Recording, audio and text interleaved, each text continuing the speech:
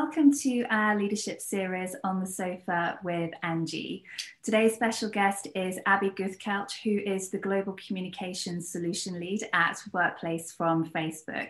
Abby, it's an absolute pleasure to have you on the series today. Thank you for joining us. Thanks, Angie. Thank you for inviting me. It's good to be here. Thank you. And today is a special edition in support of International Women's Day 2021. And the theme for this year is Choose to Challenge, and also choose to celebrate fabulous women's achievements and their contribution to society as well. So I couldn't think of a better person to start our series with this year. So Abby, you've had a fantastic career leading to your current position at Facebook. I'd love to hear a little bit more about your career and how you got to where you are today. Yeah, Angie, it's a funny one. Whenever anyone asks me this question, I just am always reminded by my mother, who sort of like says, well, you know, if anyone looked at your CV, they wouldn't really understand it. And I think, you know, people have coined it very well with, I think I have one of the ultimates of like squiggly careers that is just really hard to follow, like quite where my direction was. I didn't know what I wanted to do or what I wanted to focus on when I left university. So it was a case of like, okay, I know I want to move to London. How do I get to London? How do I get a job that pays me in London? And I decided to become a PA, because I was like, the person that actually knows the most of what's happening in an organization is always the PAs, right? And so I decided I'd go in and I'd start to be a PA for a finance director and a company secretary in a FTSE all share company back then, and just learn what was basically happening and see where it took me.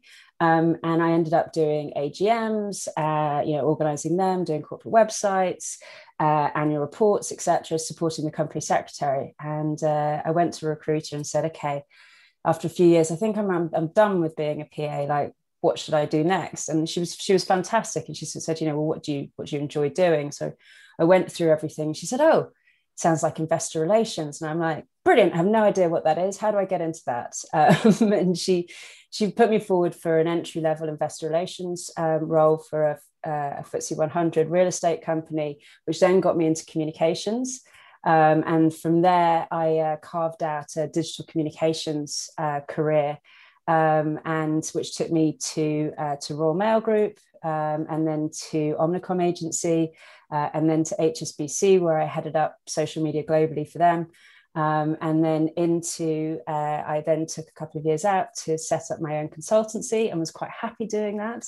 And then I got the phone call about Workplace, and they were looking for someone to come in to the role to help organizations really get the most out of Workplace from a communication standpoint. And so I joined Facebook in 2019. 2019, yes, 2019. You always forget 2020 as a year, don't you? So 2019.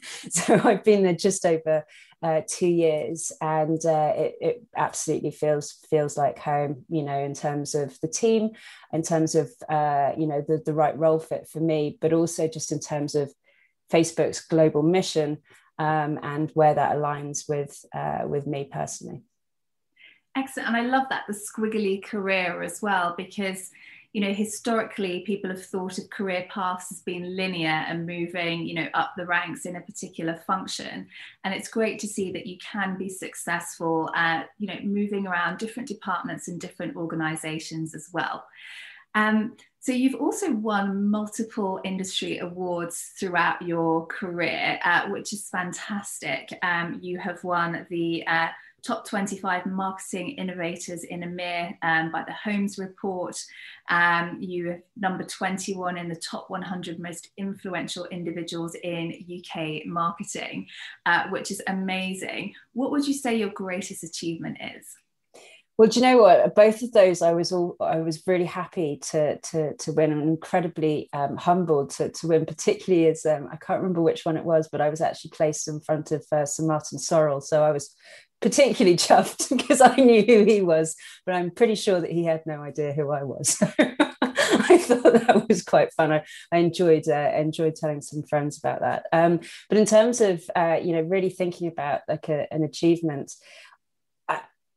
At the moment, I'm in the process of going through a big house renovation. So as we came out of lockdown number one in the summer of 2020, I think like many people, I did this sort of bit of a life assessment and you know, really made the decision to put down some roots. You know, it was time to put down roots and leave London and have a bit more of a community sort of like feel to my life. And, you know, rather than take this sort of easy road, and just buy a ready to go, you know, as they say to in America, a turnkey ready, you know, a house. I decided to take on this big renovation project of a Victorian cottage. You know, I guess some people would say that they have a book in them. You know, we've all heard that expression. Everyone's got a book in them. Well, I don't think I've got a book in me, but I definitely have a house in me. And, you know, it's been incredibly hard work in terms of trying to manage it during a pandemic, particularly as I'm not living in the house at the moment, and it's not finished yet. I've still got another couple of months to do. But in terms of actually being able to put down roots, to really have a little part of the country that I can call my own, and just to have this vision, you know, really come to life that's been in my head from 20 years of watching property programs and everything, but also, you know, just to actually be able to have something to show for, you know, all the efforts that I've put in over the years from work and everything. So yeah, I think it's a long, hard slog, but definitely I'm incredibly proud of where I've got to at the moment. Well, even more so when I get to move in a couple of months' time. Well, congratulations, and you know, it's a huge project to undertake as well, and particularly when you're working full time as well. And so you talk about sort of putting down roots. You're also a big advocate of the power of the community as well, and sort of building inclusive communities. Could you share a little bit more about what you're doing there and how you're creating impact? Yeah, absolutely. I mean, I think listening to myself as I've been answering your questions, I've sort of realized that there is just like an underlying theme that keeps coming through, which is around community and putting down roots. And, you know, it is something that I'm hugely passionate about, which is, you know, connecting people and creating a space and a place where people can feel proud and where they can belong. And the way that I've sort of seen this, and I guess where I was saying around connecting with Facebook's like global mission, is around being part of this of engaging in an inclusive community. And I believe that really starts from giving everyone a voice in a community. So in terms of how I'm focused in this area, you know, I'm focused primarily about ensuring that this happens within a work environment. So, you know, where there's one central community, rather than having like separate communities where you create a them and us divide, you know, where everyone is a member of the same community, regardless of their role type, their location, their shift pattern, etc. And I'm part of a team at Workplace who really helps inspire and guide organizations and leaders within those organizations on how to foster the sense of belonging and pride amongst their people. And to do that, you have to account for the needs of everyone, right, across all environments, across all generations, roles, genders, ethnicities. And, you know, when you're forming and informing this diverse and inclusive work community.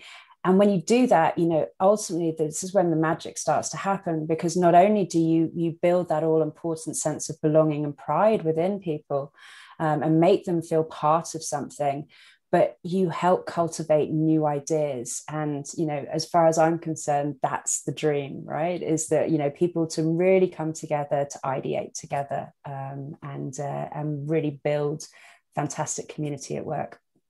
I love that. Absolutely. It's creating that place where everyone feels involved, where everyone can thrive together. And that's where, as you said, the ideation process really becomes powerful, because you know, you can only really bring that sense of community together if people have a sense of belonging as well, and the psychological safety to speak up and co-create together, which I love.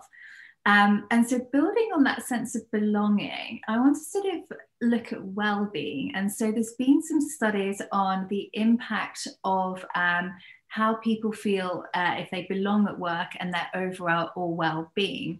Do you have a view on that? Yeah, I think, there's been, like you say, a huge amount of studies, and I'm so happy over the last few years to have seen wellbeing really move up the agenda in terms of how organizations are really thinking about it. And it's not just a tick box on a benefits of, form at the moment. There was a study that came out. I'm struggling to remember who it was. We'll post about it after the video's over, but that sort of said about employee experience and actually really focusing on, when you think about the whole of the employee experience, so every single element of actually what makes up the sort of like the life cycle of employees. So that's everything from, learning and development through to onboarding, through to, as you said, the psychological safety of actually how you belong and the environments that you have within that actually, when you really focus on that, it hugely increases employee well-being, and the amount of time lost in terms of taking sick days, in terms of great ideas that are coming to the table, decision making, etc. So not only is it good for people and individuals, and actually creating flexible spaces and environments for them to succeed in and thrive as individuals. When I say success, I'm not actually talking about the sort of like the bottom line impact, but they themselves are being, having people invest time into them and create these environments for them. So yeah, 100%, well-being, I'm so happy to see that it's up there, and it needs to continue to have the focus, really coming into it, but really thinking about what the trade-off is in terms of it's not just about productivity, it's about ensuring that you create environments where people can really thrive together. Absolutely. And I think that's great, creating environments where people can thrive together. So my last question for you, how do you look after your well-being? How do you thrive as an individual? Yeah, so I do a lot of yoga, and at the moment, because there's not much else to do, I'm doing a lot of walking. So I'm getting out and doing at least 15 to 20,000 steps every single day. So taking those calls that I can outside, if I don't have to be taking notes, if I can just either do a video or an audio call with people. But yeah, absolutely taking some time to do yoga and a little bit of meditation, just to keep myself sane at the moment, and not thinking about building materials or whatever else is in my diary at the moment. Absolutely. Well, thank you so much for your time today. It's been such a pleasure speaking to you. And before we go, as it's International Women's Day month, shall we choose to challenge? Yes, absolutely. Thank you very much. Thanks, Angie. Thank you.